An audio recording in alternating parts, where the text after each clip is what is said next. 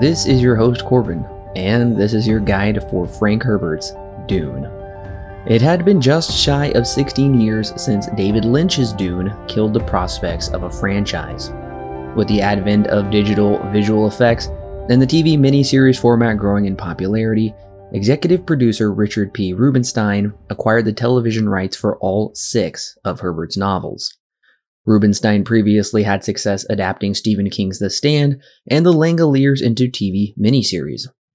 In a 2003 New York Times article written by Warren Berger, Rubinstein said, "I have found there's a wonderful marriage to be had between long, complicated books and the television miniseries.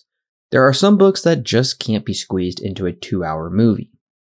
The new Sci-Fi Channel president, Bonnie Hammer, desired for the company to produce blockbuster miniseries on a regular basis, and she found Dune to be the perfect fit. The series was greenlit in November 1999 with a $20 million budget, which is half of what Lynch worked with nearly 2 decades prior. But the hype was building when 3-time Academy Award nominee William Hurt was announced to play Duke Leto Atreides. 4-time Oscar-winning Vittorio Storaro for films such as Apocalypse Now and The Last Emperor would be the cinematographer on the film, and 2-time Oscar nominee and winner for Amadeus, which did go on to win Best Picture, Theodore Pistek would be making the costumes. John Harrison was brought on to write and direct. He was relatively unknown at the time, with his only claim to fame being directing Tales from the Dark Side, the movie.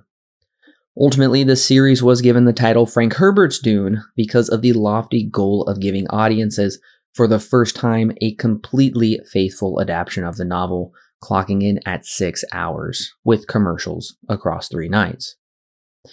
The first part debuted Sunday night, December 3rd, 2000, reaching 3 million viewers with a 4.6 rating.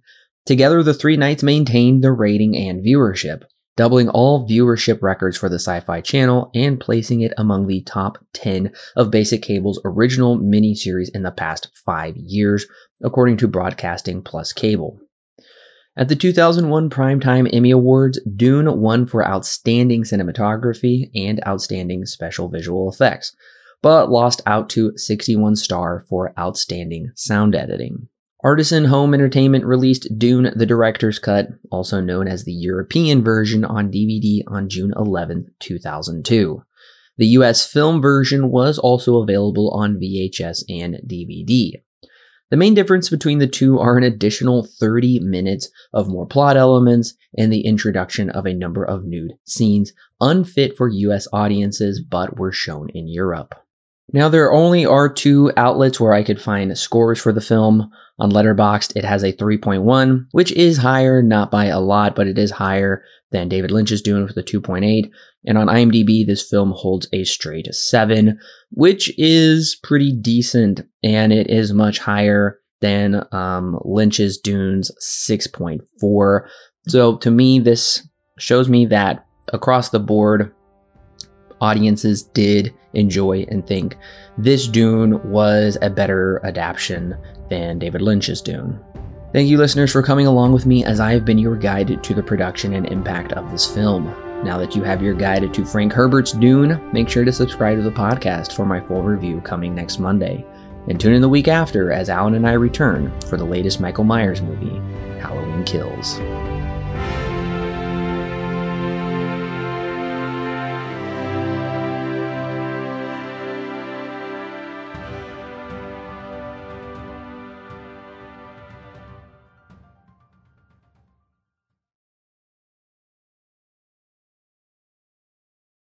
The Silver Screen Guide podcast is edited and produced by Alan and Corbin.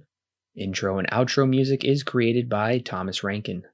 The thoughts and opinions herein expressed are those of the individual and do not necessarily represent those held by Silver Screen Guide.